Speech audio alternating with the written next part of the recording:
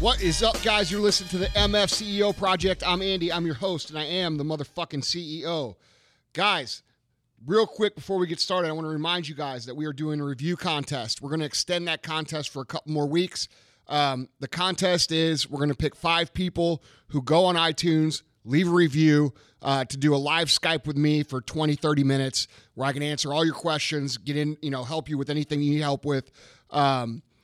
So, guys, if you find value in the podcast, if you want to do a live Skype, please go on, leave a review on iTunes. Let us know what you think, and we'll pick 5 people who have left a review about the show. Now, I said we're going to extend the contest. Originally, we were going to call the contest today. It's been going very well. I think what we'll do is we'll go ahead and end the contest on August 8th. So we're going to do it 2 more weeks. So, guys, if you haven't left a review, please go leave a review and subscribe to the podcast, because that's how we get our podcast ranked. A lot of these guys go out and they interview all these other people, and they leverage other people's followings to get the podcast following built and ranked and all that. Guys, we just do what we know how to do. We share the information we know how to share. Occasionally, we'll bring a guest on, but we're not constantly trying to throw these worthless guests that don't know shit and have, X amount of followers on social but haven't really done anything your way, okay? When we have people on the show, they're people who have done things in real life, who have made real businesses, who have sold real fucking products and made real fucking money. And guys, that's what the show's about, okay? It's not about just being an entrepreneur, all right? Yes, it's an entrepreneurial podcast, but the entrepreneurial mindset is what is important to take away, because the entrepreneurial mindset is what is going to get you from where you are to where you want to be, no matter if you're the guy at the lowest level inside of a company or if you're the CEO. Not everybody's cut out to own their own business. It's a statistical fact that 7 to 8% of people in the general population are entrepreneurs. That means most of you aren't. But having the entrepreneurial mindset, okay, living every day like an entrepreneur and treating yourself and becoming the CEO of yourself is what is going to get you to become successful. It's what's going to create value in yourself within an organization. Now, Vaughn, where can these people go to subscribe and also leave a review? Well, for clear instructions, they can go to the mfco.com/review or the mfco.com/subscribe. But as far as, screenshotting their reviews and emailing it, I assume we just send them to what? Vaughn at the mfceo.com or something like that. Yeah, send them to me, guys. Vaughn at the mfceo.com, VAUGHN. I think that's where most of them have been coming anyway. So, but yeah, if you need instructions, we give pretty clear instructions. So I think you can figure it out. Yeah. So, guys, if you're new to the show, that's the co-host, Vaughn the Impaler, the pastor of disaster. And then we've got the producer, Tyler MC Salmon, but today he's wearing white, so we'll call him MC White, I guess. I don't know. I'm such a racist. That's racist. MC Cod? Yeah. MC Powder Puff. That's more appropriate. All right, guys. So, Vaughn, let's talk about what we're going to talk about today. What are we going to talk about today? Well, first, can I say I'm grateful that we're actually recording. It's been too long. It has. Yeah. Yeah. So, well, we get busy in the summer, man. Yeah, definitely. Right now is the time of year where we're trying to plan for next year in our company. We're getting everything done, so the schedule gets kind of screwed up. Right. So, and we've got other projects going on. Yeah, a lot of other projects. Yeah. So, man, we're talking about, obviously, most of the people that listen here on this podcast are either already engaged in somewhat of a wealthy lifestyle, or it's a lifestyle that they're wanting to pursue. They want money, right? Exactly. They want lots of it. Right. So I thought, we were talking earlier. Which, by the way, is a great thing. Yeah. And anybody who tells you differently doesn't have any, or hasn't ever been around any, or has no fucking clue. Anybody who tells you, oh, money is such a bad thing and it ruins people and this and that. No, it doesn't. Money, I made a post yesterday on Instagram with Matthew McConaughey's video. Did you see that? It was awesome. Yeah, dude, it was awesome. And what frustrates me so much is you have these two groups of people, right? You have, and we're getting off track, but that's okay. You have this group of people who aspire to have money. And they think like, you know, having a fucking Lambo and a Rolls and a big house and a plane and all this shit is what life's about. All right. And then you have the people who say, you don't fucking need money to be happy. You don't need money, blah, blah, blah. Money's evil and bad, blah, blah, blah. And you know what? Both groups are fucking wrong. Like, both groups are wrong. Like, money's a great thing because it allows you to add to the experiences of life. It's not about owning a car, okay? And people are like, but Andy, you own fucking 16 cars. You know what? Yeah, and every single one of those cars, it's not about owning the car. It's that it adds to my life experience. And that's what people don't understand about money. It can accelerate and create awesome things that you wouldn't otherwise be able to do that add to your life experience. It's not about the house. It's not about the car. It's about the experience. And if you can use money to create a better experience and make a better impact on the people around you, how can you say that's a bad thing? And it's just so ignorant that people fucking either A, only want the fucking shiny object, or B, think it's the worst thing in the world. And the funny thing is all the people with the money, the real money, they don't think either of those things. They're thinking the way I'm telling you, you know, that we think. It's not about the money per se. It's about adding to the life experience. And you guys have to understand that. If you just chase the next shiny object and the next car and the next house and the next plane, you know what? You might make some money. You might be able to do that. But, dude, you'll always feel fucking empty inside. You'll always feel like there's something missing. You're always going to feel like you did something wrong. You're always going to regret, you know, the way you're living your life because, dude, there's never going to be enough.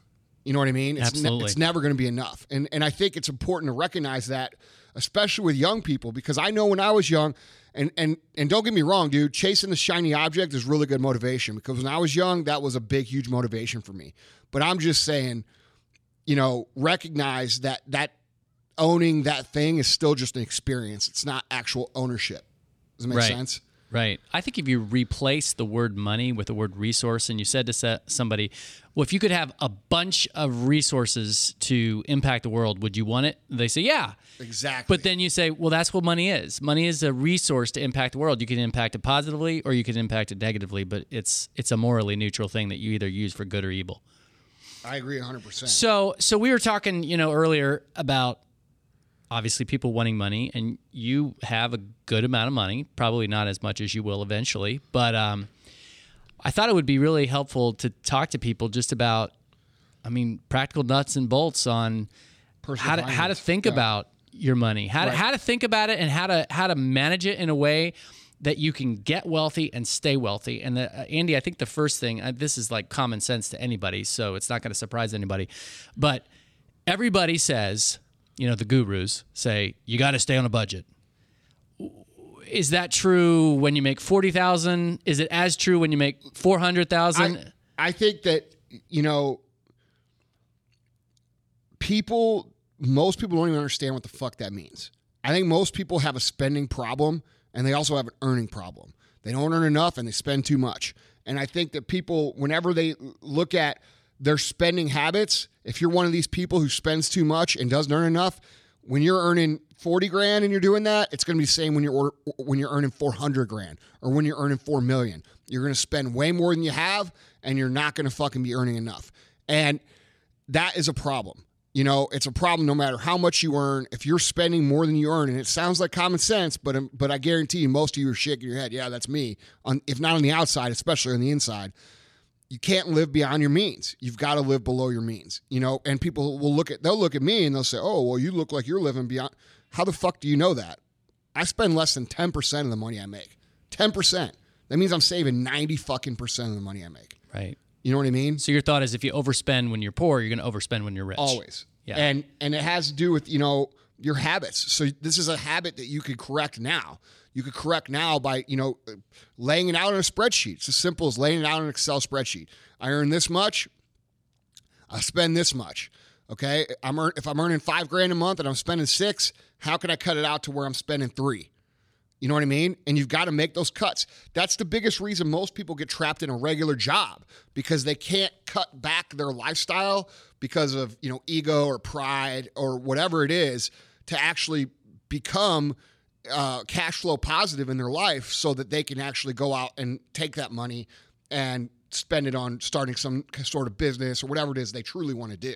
You know what I mean? They get caught up into keeping up with the Joneses, and that's something that sticks with you. It doesn't matter how much money you make. Well, it reminds me of that podcast, where you talk about, are your goals really your goals? Right. Exactly. Right. It's easy to say, oh, my goals are to become financially independent and save all this money and do all this. But dude, if you're not willing to make the cuts and live below your means, then that's not really what the fuck you want. Your weekends are telling you different. Exactly. The fucking car you're driving look, is. man, when your actions are saying different than what your mouth says, what your mouth says is inaccurate. Right. And the biggest proof, I think, of what you're saying is everybody knows it's become cliche of the guy who came from a low income background. He goes and signs, millions of dollars to become a professional athlete, and 10 years later he's broke. Well, right. Right. But the reason that is because no one's ever sat him down and talked to him to a point where I could go on about that for hours. Right. Because the major league sports organizations do not do a good enough job to help these people understand personal finance.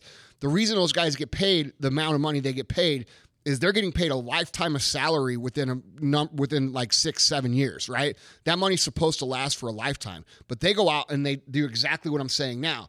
They not only do they spend their $3-4 million a year, they leverage it on credit and try to live like they're making $10 million a year.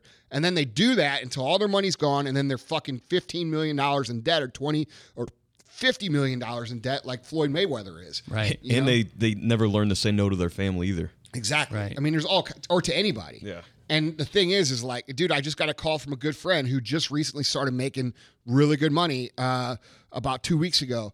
And she was asking me about, her friend who was asking her to borrow $5,000. And what should I do? I said, don't fucking give it to her. And she's like, well, she's going to be mad at me. I'm like, she'll be mad at you either way, because you're either going to give it to her now and she's going to be happy, and then when you want it back, she's going to be mad at you. And she's going to say, oh, you don't need it back. Why are you trying to hassle me back? Or she'll be mad at you now. And I would just make it a policy now. You don't do that. I just don't do it. And I don't fucking do it. Right. You know what I mean? Right. But the point is that, you have to understand that the only way you're ever going to be financially independent for your life is to spend far less than what the fuck you make. And most people just aren't willing to do that. They see their neighbor pull up in their driveway with their new fucking $75,000 Escalade or GMC fucking Denali, and they think they're a baller. So they go out and leverage all their money on that. And for what? What for? You know what I mean? You go out and spend 20 grand on a fucking 1971 K fucking 20 Blazer, which looks 10 times cooler and gets 10 times as much attention and be fucking way better off financially. But they want to keep up with the fucking... I mean, dude, come on. You know what I'm saying? Oh, I know totally what you're saying. When my wife was in residency, she had seminars that actually told them most doctors live paycheck to paycheck. And they do. And it's crazy because they make good money, but they Dude, feel like they need to keep up with other people. I've said it, I don't know how many times on insane. this podcast. Doctors are the worst fucking business people. The worst. They are. They are the worst. And they act like they're the biggest fucking ballers too. You Right. know, oh, I went to school for 12 years, so I know everything. They're so fucking arrogant. They don't know anything outside of their bubble, but they think they know everything. And they fucking are, all of them are basically broke. Right. That's why they work till they're 70 fucking years old. Right. Because they have to. And it's insane because there are people in Kasha's class that I'm sure are like, well, why do Vaughn and Kasha live in a middle income house and drive used cars? Why? Because we're paying off all that debt and using our money wisely so that in the long term, we're going to have a lot more money than anybody else. But meanwhile, they haven't dented their debt that has a huge interest level. They're too fucking busy drinking their fucking Sonoma fucking Valley Chardonnay or whatever the fuck people drink. Right. With their fucking pinkies up, acting like they're better than everybody. Right. You know? Exactly. Dude, So if you're a doctor and you're listening and this is you're a fucking idiot. So live within your means, obviously. Yeah. Budget. Regardless of what your income is. Right. Yeah. So speaking of budgets, I was researching this a little bit, and it seems like a lot of these different entrepreneurial sites, they have things like, what are the 10 greatest habits of wealthy people? And one of them is, one of them that I thought just really did not sound accurate is wealthy people don't make impulsive purchases. Come on. Everybody makes Right. impulsive purchases. I mean, let's be real, dude.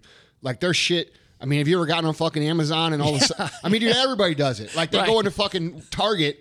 Everybody's done this. You go into Target, you're like, oh, I need this one thing. Right. You walk out with $300, $400 worth of shit. Right. Everybody does that. Dude, Right. impulsive purchases are the fucking killer. Right. It's just when you make a lot of money, they're a lot more expensive. Right. Like, dude, I've bought fucking cars on eBay impulsively. Like, hey, like when I've been drinking, I've been laying on the fucking couch and I'm like, hey, this truck looks awesome. Dude. You know what I did Saturday? And the motherfucker shows up like 3 days later, you know? What? Well, we were at Billy Cheese, and Andy and I were drinking a little bit.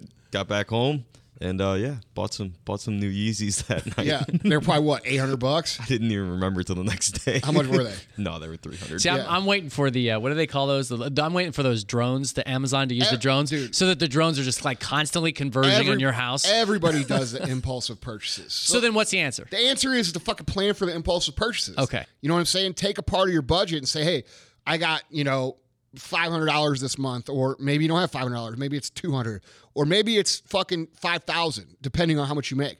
But say, hey, I'm budgeting X amount of dollars for my impulsive purchase, and know that number in your head and like track it. You know what I'm Right. saying? Like if it's $500 and you spend $170 on a pair of Oakleys on Amazon, know that you've only got like $300 left. Right. You know what I'm saying? And for the rest of the month, you just got to plan it out and work it into your budget. And that's where people don't.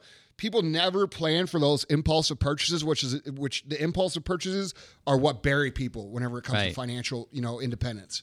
It's kind of paradoxical because it's like planning spontaneity, but it makes total sense. And Yeah. if you do that, then you don't have to feel guilty about it. Right. You know, Dude, I think that's one of the most important things that people can do is just plan for the impulsiveness. Plan you're going to spend a night out with your fellas drinking and it's going to cost you $150 or whatever. You know what I'm saying? Like those things and stick to it. You know what I mean? If you're at your $500 limit for the month and you're at it's the 19th, go on a fucking diet and say, hey, I'm not leaving the house for fucking the rest of the month. Right. You know what I'm saying? Right. Like, dude, figure it out. But that's how you do it, man. I mean, it's just, you've got to plan for those things. So across the board, the chronic problem that I think most people have when they start acquiring wealth is that they basically say, okay, the rules are one way for me when I'm poor or middle income, but then the rules change when I'm really wealthy. Dude. What would be an example of something because I know that I can think of a lot of them, but no, it's like, and people fucking, especially when you start making money, people think that you change your standards, right? Like if I go out right now and like, dude, this just fucking pisses me off too every time. But like when I take people to dinner, all right, like I've got to take a lot of people to dinner a lot of times, and that's fine. It comes with the territory. I had to spend $6,000 on a fucking dinner 2 weeks ago. Okay. First of all, what you'll find is that people don't thank you because they expect you to pay, which is really fucking irritating. yeah. Okay. Because like $6,000 for fucking dinner is ridiculous. So at least say fucking thank you. Second of all, $6,000 is still fucking $6,000. Right. You know what I'm saying? It's like people look at you and they say, oh, well, that ain't nothing to you. It's not much of a sacrifice. Fuck, dude. Yeah. I don't like spending that money. That's not fun for me. Do I mind if people are appreciative? No, I don't. But the point is that I still think of that much money as what I thought of it whenever I was, not making any money. And like, dude, it's just like, when people get pulled over for a fucking speeding ticket when they're making fucking $20,000 a year and it's $300, they freak the fuck out, right? Well, dude, I still freak the fuck out over that $300. I'm not like, oh, fuck that, I don't care. I'm like, dude, that sucks. It pisses me off. And I think that's reflective of people's mentality, right? Like, people start making some money and they're like, oh, I don't fucking care. I don't care about the $6,000 because, I got fucking X amount in my bank account. It doesn't fucking matter. Or I don't care about that $300 because I'm making $4 million this year. Like, they don't fucking get like that. You can't think like that. It should, your habits and your standards that you have should stick with you with the amount of money that you make. But people don't do that. Like they adjust their perception of what's expensive and what's not. And that ends up hurting them real bad. Cause like, dude, when money's coming in, most people assume that it's always going to be coming in like that.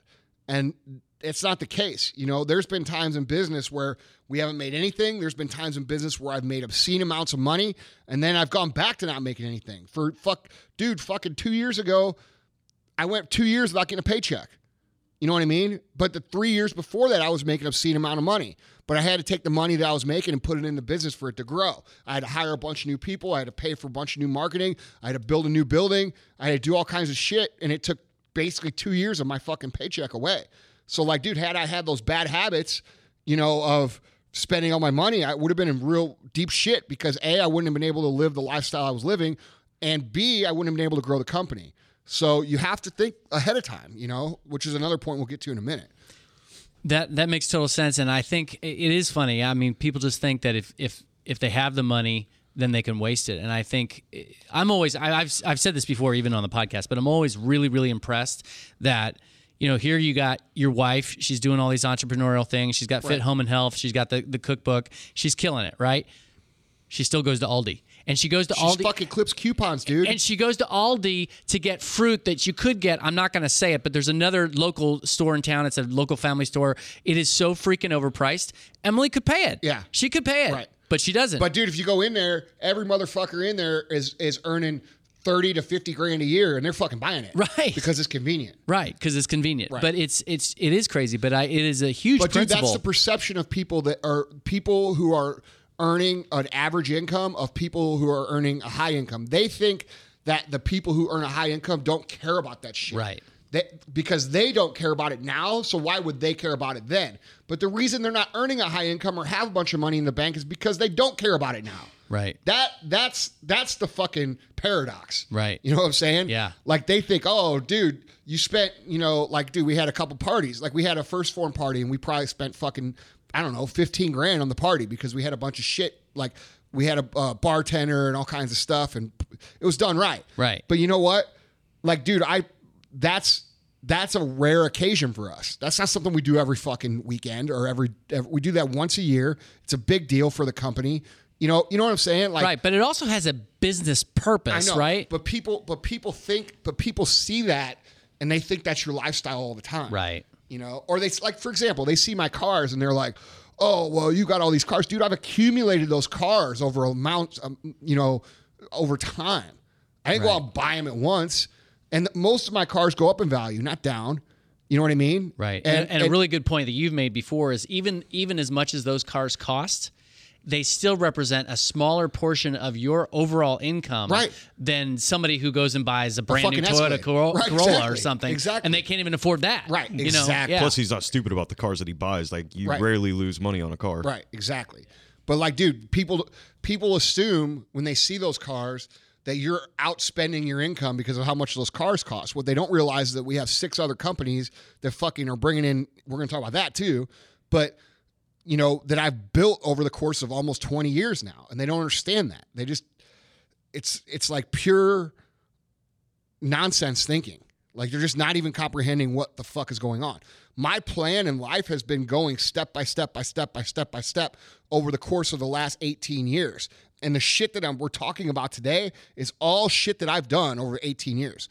Now, have I gotten myself in trouble? Yeah. But that's why I'm talking to you about this. Right. So you know I like to put things in little pithy ways. So the way I would just kind of summarize what you've said so far is don't adjust your tolerance level for wasting money. Right. Don't adjust your tolerance level for wasting money. More money does not mean that you can have more waste. So, okay, so there's so many opinions about credit cards. Obviously, credit cards are abused. Right. That's what I was just talking about a minute ago when I said I've got myself in trouble. Oh, okay. You know what I'm saying? Yeah. But at the end of the day, it paid off for me, you know, because I financed our whole business on credit cards. So when 3 or 4 years into our company, dude, I owed almost around 60 grand worth of fucking credit card debt. But that was all shit that I had bought and used for inventory or the company or this and that. And luckily I was in a position to where I couldn't pay it off, but I could at least maintain the debt. And then over the course of the next 3 or 4 years, I was able to pay that debt off. But the point of it is that, you know, most people don't use credit cards that way. They use credit cards to go out and fucking buy Louis Vuitton red bottoms for their fucking Instagram account. Right. You know what I'm saying? Or they go out and buy a fucking, a Rolex so they can pretend like they're fucking balling on the internet. And it's like, bro, you don't want to do that because you don't know when or if that money you're going to need that money. So a good way to have credit, I am a huge endorser of having credit. Huge. It's super important. And it's super important to carry a small balance. If you have a $1,000 limit or a $10,000 limit, carry a $200 balance and pay the minimum because that builds your credit. But don't fucking use credit cards to live your life. You know what I'm saying? Right. Don't go out and fucking finance. Dude, I know a guy who bought a fucking car on a credit card. I know. You know what I'm saying? I've known people who pay tuition with credit cards. Dude, that's what I'm saying. It's insane. Right. You're shit. You're paying the. Oh yeah, don't even get me started. Dude, but I know. it is crazy. Right. So Dude, I know people who fucking took out student loans, spent the student loans on fucking fun shit and life shit, then financed their tuition on credit cards. So they're paying double interest, and the motherfuckers were finance majors. There's not even a word for how stupid that is. Dude, but you know what? Nobody in the world really teaches this. It's not a sexy subject because people have a hard time understanding it. It's not fun to talk about because it really usually involves you having to cut your lifestyle back. And B, the other thing is that the society wants you to do that. Society is designed for you to do that. School wants you to go out and spend as much student loan money as you can, and credit card companies want you to do the fucking same. And dude, and your boss at work probably, and the people around you, they probably want you to do that too. Because you know what? When you're chained up to a fucking debt, guess what you have to do? You have to fucking work. And dude, it's the total opposite mentality of what it should be. What you should be is in an organization that wants you to be free and focused on the job at hand so that you can actually improve and create value. But the problem is that we get so wrapped up in credit debt, student loan debt, and all the shit that society has designed for us to get wrapped into, to get chained to a job, that we never are able to focus on improving ourselves, improving our ability to create value, and improving our personal situation out of our hearts instead of being forced to. And that's a big deal. That's why most people can never break the hamster wheel mentality. Right. You know what I'm That's saying? exactly the image that I was thinking, the hamster wheel. Right. Yeah. And dude, nobody teaches us this shit. Nobody Right. teaches us how to fucking manage this shit because, dude, most of the people that would be the guys who were quote unquote teaching this, they don't want you to fucking be out of debt. Right. They need you to be in debt. They need you to be chained up. Absolutely. Right. And So- dude, what I'm talking about here, like, dude, how good of a job can you do if you go to work every day and you're constantly stressed out about your credit cards being overdue and you're not making enough money at work? Like, dude, the mentality of most corporations is fucking outdated. Like, dude, if you're a CEO, you want your people to be financially healthy and you want them to be in a situation where they spend their money wisely because then they could come to work and with a free, open mind to contribute. And that goes for their personal relationships, that goes for their kids, that goes for everything. And that's why as a CEO or a manager, your job shouldn't be just to manage their tasks at work. It should be to be a mentor to their lives. Help them solve these problems. They're having problems with their wife. They're having problems with their girlfriends. Be a person who can offer advice or listen to them or, help them talk them through. It's really about being a good fucking friend. Right. You know what I mean? But you can't have employees that are going through all these major life things, and finance is the biggest one. It's the number one thing, and expect them to be these awesome, contributing, creative linchpins of your company. It's just not going to fucking happen. You know what I mean? So Absolutely. That's why, like, dude, if you're the CEO, if you're a manager, pulling your team aside and talking to them about finance, about how to manage their salary, how to budget, and all that shit is extremely important. This is kind of an application of another thing you've always talked about, which is the whole concept of being the guy. So in a sales context, you've talked about being a resource for people who your customers. And now here I hear you saying, as a leader, as a CEO, you can't just manage your people when it comes to business. You have to be the guy in their life who can be a resource for a lot of different aspects of their life. And also think about that. Think about if you took the opportunity to do that with people and spent your time doing that, how healthy of a relationship you would have with your team. Think what it does for culture. Think about what it does for loyalty. Exactly. That's amazing. And like, dude, yeah. and it's the right thing to do. Yeah. So much of what we talk about is just the right thing to do. It's It's really not that hard. You know what I'm saying? Yeah, Like so if it feels right, if it's the right thing morally, Right. that's probably what you should do. And it's usually going to be a thing that pays the most too in the long run. Yeah, absolutely. So, I mean, about a year or so ago, I had a great conversation with your business partner, Chris, and he was telling me just certain practical things about how to use credit cards that people don't, always think about. But he said these are things that it seems like wealthy people have figured out. One is just a little thing he said, and I'd be curious, but he said use a credit card over a debit card always because, well, for one reason, there's greater security, in terms of fraud and that sort of thing. You'd agree with that? Yeah. Yeah, and then he also we're talking about a business context, right? Well, we're talking both. Okay, we're talking both. In a business context, and I've talked about this before, and I've got a lot of emails on this. We always use a credit card to purchase our inventory because we can earn literally 1.5 to 2 points back, percentage points back in cash, which actually creates a situation where like I said, we pay our whole creative team off of that money that we make off our inventory. Right. Okay, it's free money. But let's say you don't have a creative team, and let's say you just have you. All right, would you not like 1 to 2 extra margin points on your fucking product? I mean, dude, it's a huge deal. Over the course of a year, depending on the size of your company, I mean, it could be millions of dollars. It could be fucking $1,000. But dude, what a small business, $1,000 is a huge fucking deal. I've been that size business. I know what $1,000 can do when you don't have it. And so you have to be strategic about how you utilize, your credit cards. And if you're a business owner, you want to encourage people to fucking use their debit cards because there is no fucking fee you have to pay the credit card company out of your merchant account, which takes away those 1 to 2 points. That's an interesting point you to see make what I'm saying? from a business standpoint. Right. Yeah. So if you're at the business and you're running the cash register, it's a good idea to encourage people to use a debit card. Yeah. So well, from a personal standpoint, what Chris was telling me, and it's worked great, and this obviously requires discipline, but what we do in our household is we literally put every household thing on our credit card and we pay it off because what it does is it earns points, earns travel rewards, it earns cash back. And so it works really well for us, but we pay it off. Dude, that's the discipline. Yeah. Right? Like, you have to have the discipline to research for the credit cards what's going to be the most beneficial, because there are credit cards out there that have really good benefits for your particular situation, right. Whether you travel a lot, you want cash back. I mean, dude, they're getting pretty good at creating an incentive to use their card, which why they do that, right? Because they want you to use it. Yeah, because they get the fee that I just talked Right, about right, at the point of right. sale. So, like, the thing you have to understand is that, you've got to be willing to do the research. You've got to be disciplined in paying it off, right? And like I said, you always want to carry a small balance on your card.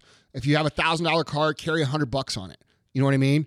Because, dude, that's going to build your credit. I'm a big proponent of having multiple credit cards because the amount of credit that you're issued also affects your credit score in a positive way. So there's lots of things that you can do or not do that can hurt or help. We'd actually do a whole episode on credit, but I think that the biggest thing is to fucking A, be disciplined to pay it, and B, be disciplined how you use it, and C, be disciplined to use the right card that's going to affect your life the best way. Yeah, and I'm probably slow to the party, but I'd like to share a mistake I made, which is I thought I was being really responsible by paying things every month. But what my wife and I were doing wrong was we were actually using too much of our credit limit within the credit card. In other words, utilization. Yeah, utilization. So a lot of people don't realize that you could be very, very faithful to pay off your credit card every month, but if you're using too much of the credit card, what you want to do is you want to call them and you want to ask them to increase the limit, right?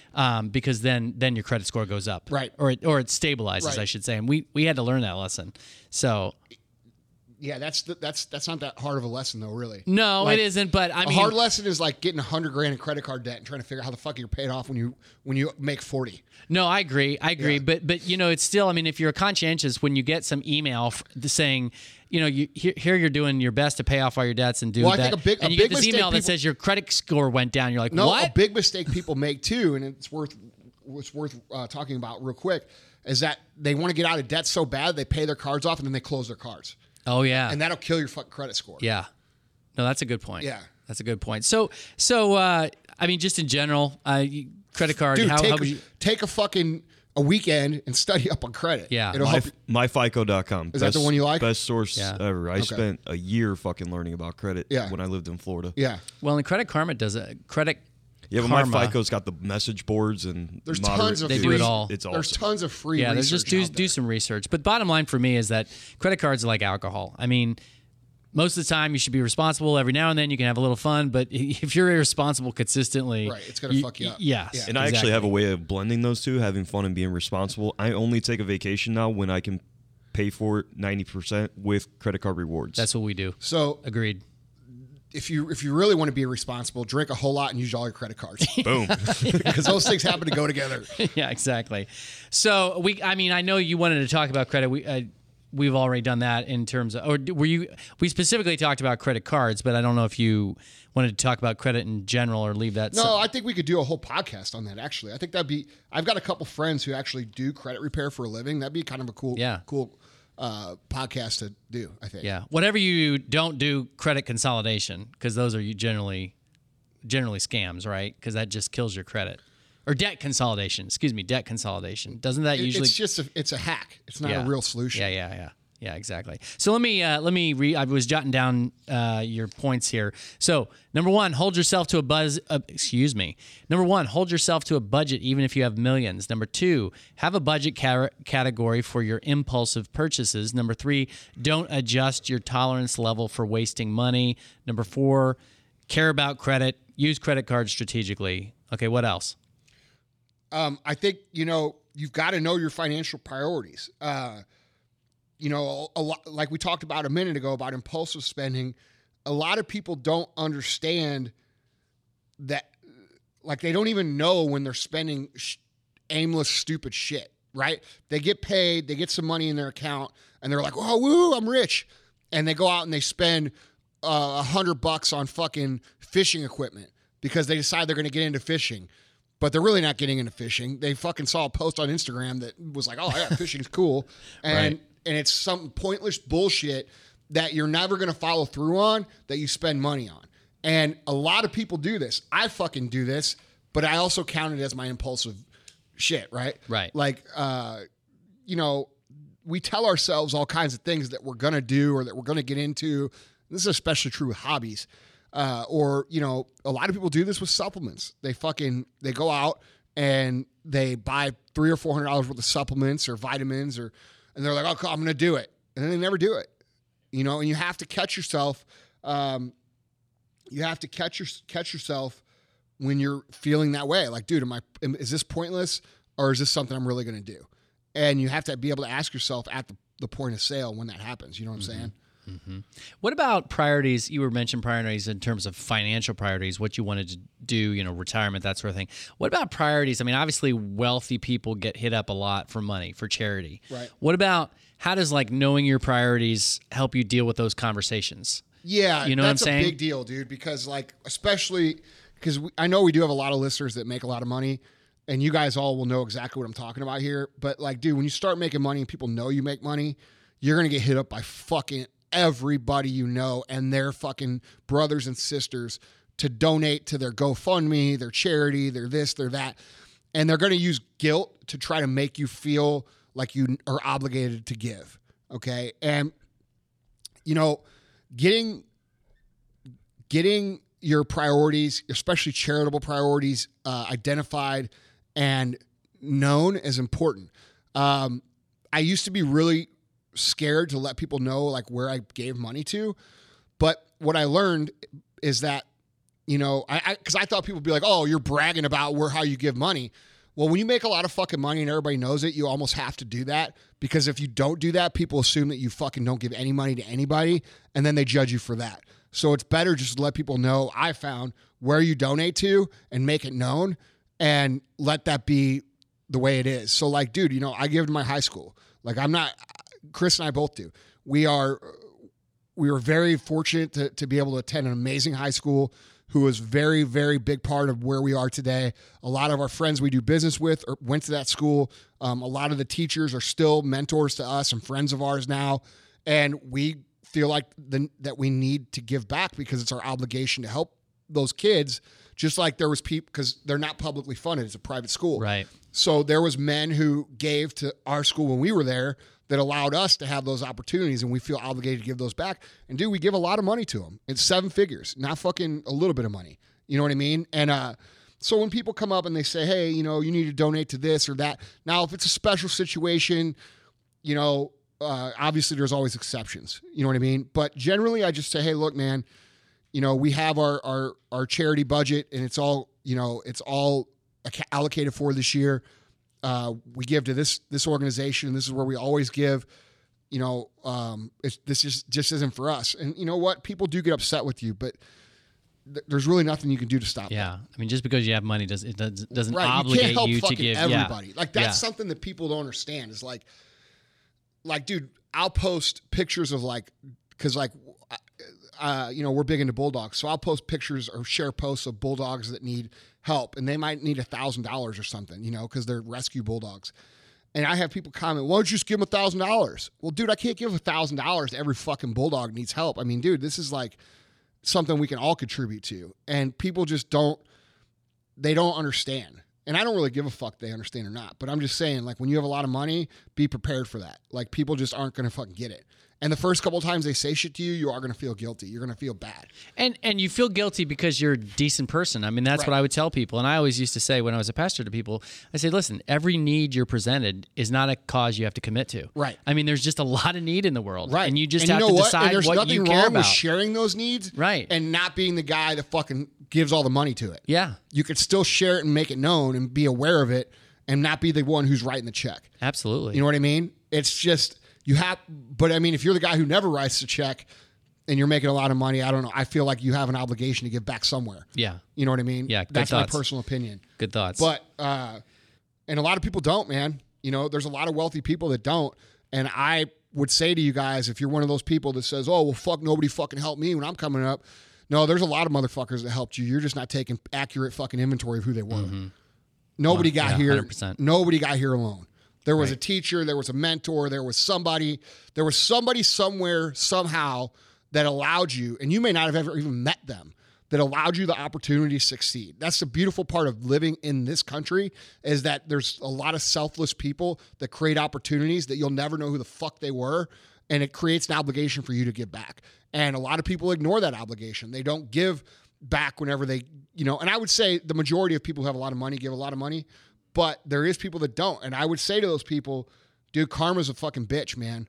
And if you don't do some kind of good with what you've been fortunate enough to have or blessed with, or however you want to say it, don't be surprised if it goes away.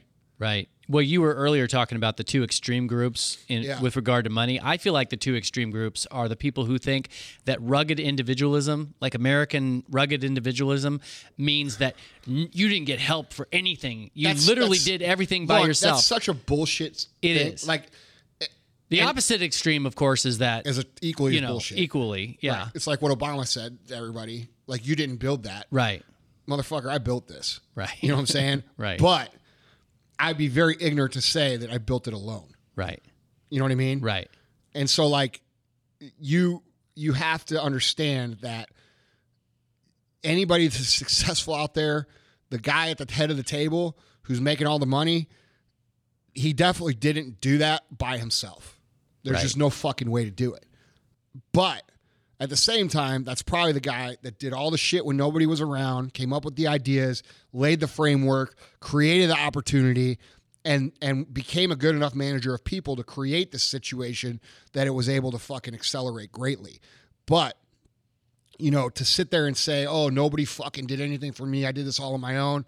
Dude, you're so full of shit, you don't even fucking recognize it. Right. Your ego needs to get checked. Of course, we're going to have asterisk holes who listen to early episodes saying, hey, Andy, I thought you defended Obama when he said that. Well, I do kind of, because Obama, I think people took he it out of context. He said it really wrong. I think people took it out of context. Yeah. I think he's saying what I'm saying. Yeah. He's saying like, hey, you didn't build that alone. That would have been a much better way to say it. Because that's accurate. Right. But saying you didn't fucking build that is absolutely wrong. To somebody like me who's put fucking 16 hours a day in for 20 fucking years is insulting. And anybody who's at the head of a fucking table who has built something like that is going to be upset about hearing that. They just Absolutely. are. Absolutely. You just could have said it better. I also think most of the people that would be upset with that, if you were to say, you didn't build that alone, you had amazing people that helped you along the way, you had these people create opportunities for you, they would agree with that too. You know what I mean? Absolutely. But to say it like so polarizing, it's just fucking stupid. Absolutely. So we're obviously talking about priorities, financial priorities, which has to do with kind of long term. One of the things that I know you've talked about is the importance over time of cultivating multiple revenue streams. Right, exactly. You know, I think, like I mentioned, people don't understand we have multiple companies, right? They think all they think is First Form. That's all they see. They don't understand that we've taken the cash that we've been able to accumulate and created multiple income streams across the board. And we're continuing to create multiple ones. I mean, we have 2 or 3 companies in the works right now that haven't even been talked about ever before. But the thing is that people get in a hurry to do that, right? They start making a little bit of money, and then all of a sudden they're like, oh, I'm going to be a fucking real estate guru now. Or I'm going to be this kind of guy now. Now I'm going to do this, and I'm going to do that. And they get what I call the Midas touch disease. They think that because they were able to do something a little bit in one area, that everything they touch is going to work equally as well. Instead of taking their time and saying, hey, this might be a good opportunity. Let me learn this from the beginning as a beginner, because something that successful entrepreneurs generally have a hard time doing is remembering that they're only proven in one area, right? Like, you're proven in this one area, and very few entrepreneurs are able to take their skills from this one area and put it in this other area and make it work just as well. Those are true entrepreneurs. There's very few people that can do that. I can fucking do that, and I have done that. I've proven myself to do that. But very few people, I would say, are able to do that. Most people need to stick inside their realm, and they need to focus on that realm and accelerate on that realm as far as they can fucking go. Now, let's say you do want to, or let's say, okay, like I've got a couple guys here in the office that do real estate on the side. They buy homes, rehab homes, they buy multifamily units. They're taking the money they earn here and they're turning it into a fucking business, which will probably ultimately become their main business. All right. And they'll probably become multimillionaires from that business. But they're not going out and trying to fucking, leverage every ounce of credit they have to buy 10 houses. They're buying one fucking house. They're learning how to rehab that one house. They're buying one unit. They're learning how to manage that one unit. They're taking their money. They're going to real estate seminars. They're learning from people who have proven to do it. And you know what? That's how you do shit. You take your time. And so if you're a successful guy and you got some money coming in, be humble enough to know that you're a beginner over here at whatever other business you're trying to start up, and that you're going to have to go back to square one and learn from the beginning and take your time. Open one new fucking store or one new business, one new website, not 20, not 10, just because you had the money, because that's how you're going to fucking get ruined. Dude, I've seen people who I know that made lots of money, dude. I saw somebody who made, who was making $100 million a year of their core business, and go out and start a real estate company and buy up all this fucking real estate. The market crashed. They went fucking broke. They lost both businesses. Now they're broke. I mean broke. Mm-hmm. Not kind of broke. I mean broke. Mm-hmm. You know what I'm saying? Yeah. I've seen that. And, so rushing into, multiple streams of income just because you see a bunch of memes on the internet. The average millionaire has 7 fucking streams of income. Okay. Yeah. You know what I'm saying? So let me go out and create 7 things today. Like, that's what people think, right? Like, no, dude.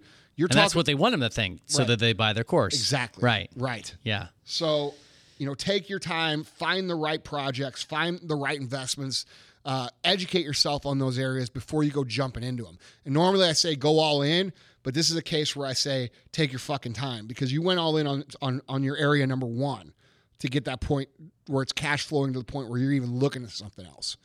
You know what I mean? And dude, the thing is that people tend to jump from their main gig too quickly, right? Like they let's say they own a business and they're making $200,000 a year or $300,000 a year, and they're like, fuck, I could take this and I could buy these multifamilies and do this, and this. But what they're neglecting to see is how far wide their current business that they're already clearly somewhat of an expert in could be.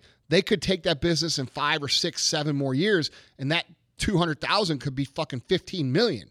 But instead, they take that 200 grand and they go start doing these other things, and they lose focus on their main thing. And that, you know, if you talk about what that, they look at it like, oh, I'm making all this extra money over here. But no, really, you're fucking losing a lot of money because you're leaving so much on the table. You're diluting your effort. Right. Yeah. And so that's something you need to be aware of. You know, I'm a big proponent of exhausting your current business to the point where you can't make any more money, or it's operating at an 80% autonomy where you're only running 10% or putting 10% of your time into it, to where you go to something else. You know, and that's where people fuck up, man. It's the Midas touch thing. They think they can do everything, and they want to do everything because they want to walk into a meeting and they want to say, oh yeah, I'm the fucking CEO of ABC Heating and Cooling, but yeah, I own ABC Asphalt and ABC fucking Holdings and ABC this, and you know, and they want to talk about themselves. Yeah. It's an ego thing. It's not a money thing. Right. And like, dude, I don't know about you, but I'd rather have the fucking money. You know what I'm saying? Yep. So I want you to wrap up with your whatever final point that you're going to make in just a second. But can I do two things real quick? Number one, guys, you know that in 160 episodes we hardly ever push anything in terms of product, and you also know that the MFCEO project is not just a podcast, it's a movement. One of the ways that you expand a movement and make it really powerful is you capture the hearts of the youth. And Andy has written a book, Otis and Charlie. He's actually creating a series of books for kids, Otis and Charlie's Hardworking Tales. The first book, Charlie the Bulldog's Fantastic Fruit Stand, has been super popular. I just want to throw that out there, you guys. One way to really support the podcast is to buy The Kid in Your Life, that book. And we've got the second book coming out real soon, which we're not going to tell you about, but the theme is awesome. So all you need to do is go to Amazon.com, Google Andy Frisella. You'll find the book, but that would be a great way for you to support the podcast. Secondly, on the subject of books, people are constantly asking you what your favorite books are. We do have a PDF you can download of Andy's favorite books. It's themfceo.com/badass books. And if you want to see a list of his book favorite books, you can get that. Well, while we're at it, before you go back, why don't you just throw out a couple books you've read lately, or ones that sort of classic for you that you recommend, because people are literally always asking you that. The books, if you've been listening to the podcast, that I always go to for people who are not really into reading, which, by the way, if you're not into reading, you're costing yourself tons of opportunity. But The Magic of Thinking Big by David Schwartz is probably my all-time favorite book. I think it's super important for anybody to read that's goal-oriented. I like Relentless by Tim Grover. I think that's probably my top 3 favorites. Anything by Seth Godin is relevant. It really teaches you how to think differently. I can't really name one book. The Purple Cow was the first book I read by him, and that's what got me hooked on all of his stuff. The guy's a fucking genius.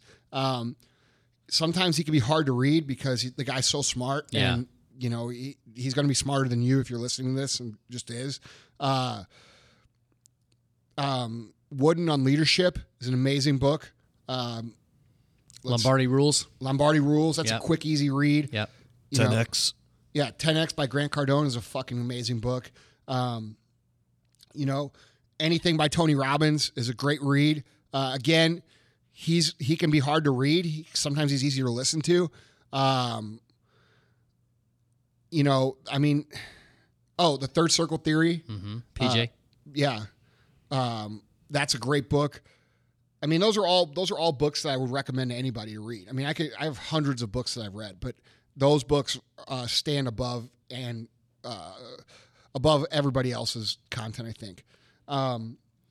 But back to the summary of the podcast, I think really the problem here, guys, is it's the same problem why people can't be successful, is that it's instant gratification, right? And instant gratification really fucks things up. It fucks up your relationships. It fucks up your business. It fucks up your finances and your ability to plan for the future. And I think the biggest thing that you need to take away from this podcast is this. You need to always be thinking long term.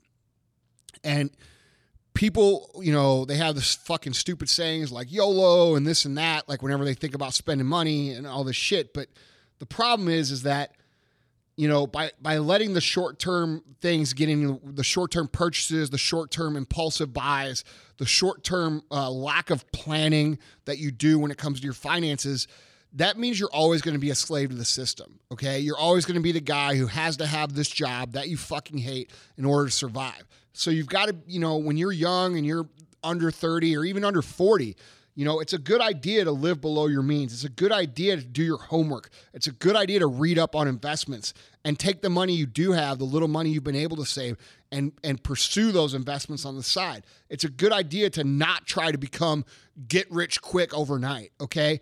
That shit doesn't exist. It is the ultimate bait and hook of people who want to take your money out of your pocket and put it in their fucking pocket. You need to look. Like a big thing now is like day trading and fucking trading stocks and shit or currencies and Bitcoin and this and that. And everybody they're hearing the glory stories. I made fucking 70 grand in 6 months and this and that. Dude, you need to look for the businesses that are going to be here when you're fucking, if you're 20, when you're 40, look at the companies that you think are going to be here and invest in those companies. You know what I mean? Warren Buffett doesn't go for get rich quick. He took his time. He did his homework. He understood that, industries are going to change, and the ones that are going to make you the money are the companies that are going to withstand that change. Don't be investing in the fucking sexy overnight fly-by-night businesses. You need to think really hard about not just how you're making your money, which is normally what we focus on here, but how you're investing your money and how you're spending your money. A big part of becoming wealthy long-term is not what you bring in. It's how much you let go out. And a lot of people forget that. They see all these people. And dude, you know what? If you follow me, I'm probably guilty of it too. You see me post in my cars, or you post when I fly in a jet, when you post this and that. You need to keep in mind that that's a very small percentage of my income. And those things are planned for and budgeted for. It's not me doing this, like these motherfuckers that post stacks of money on the internet, or like they throw fucking they're at the club and they throw $1,000 or $10,000 in the fucking air and let it go to, like, dude, that's not real life. That's not how wealthy people operate. That's not what they do. They make smart decisions. They plan their decisions, and they budget those decisions over the long haul. They don't just go fucking crazy.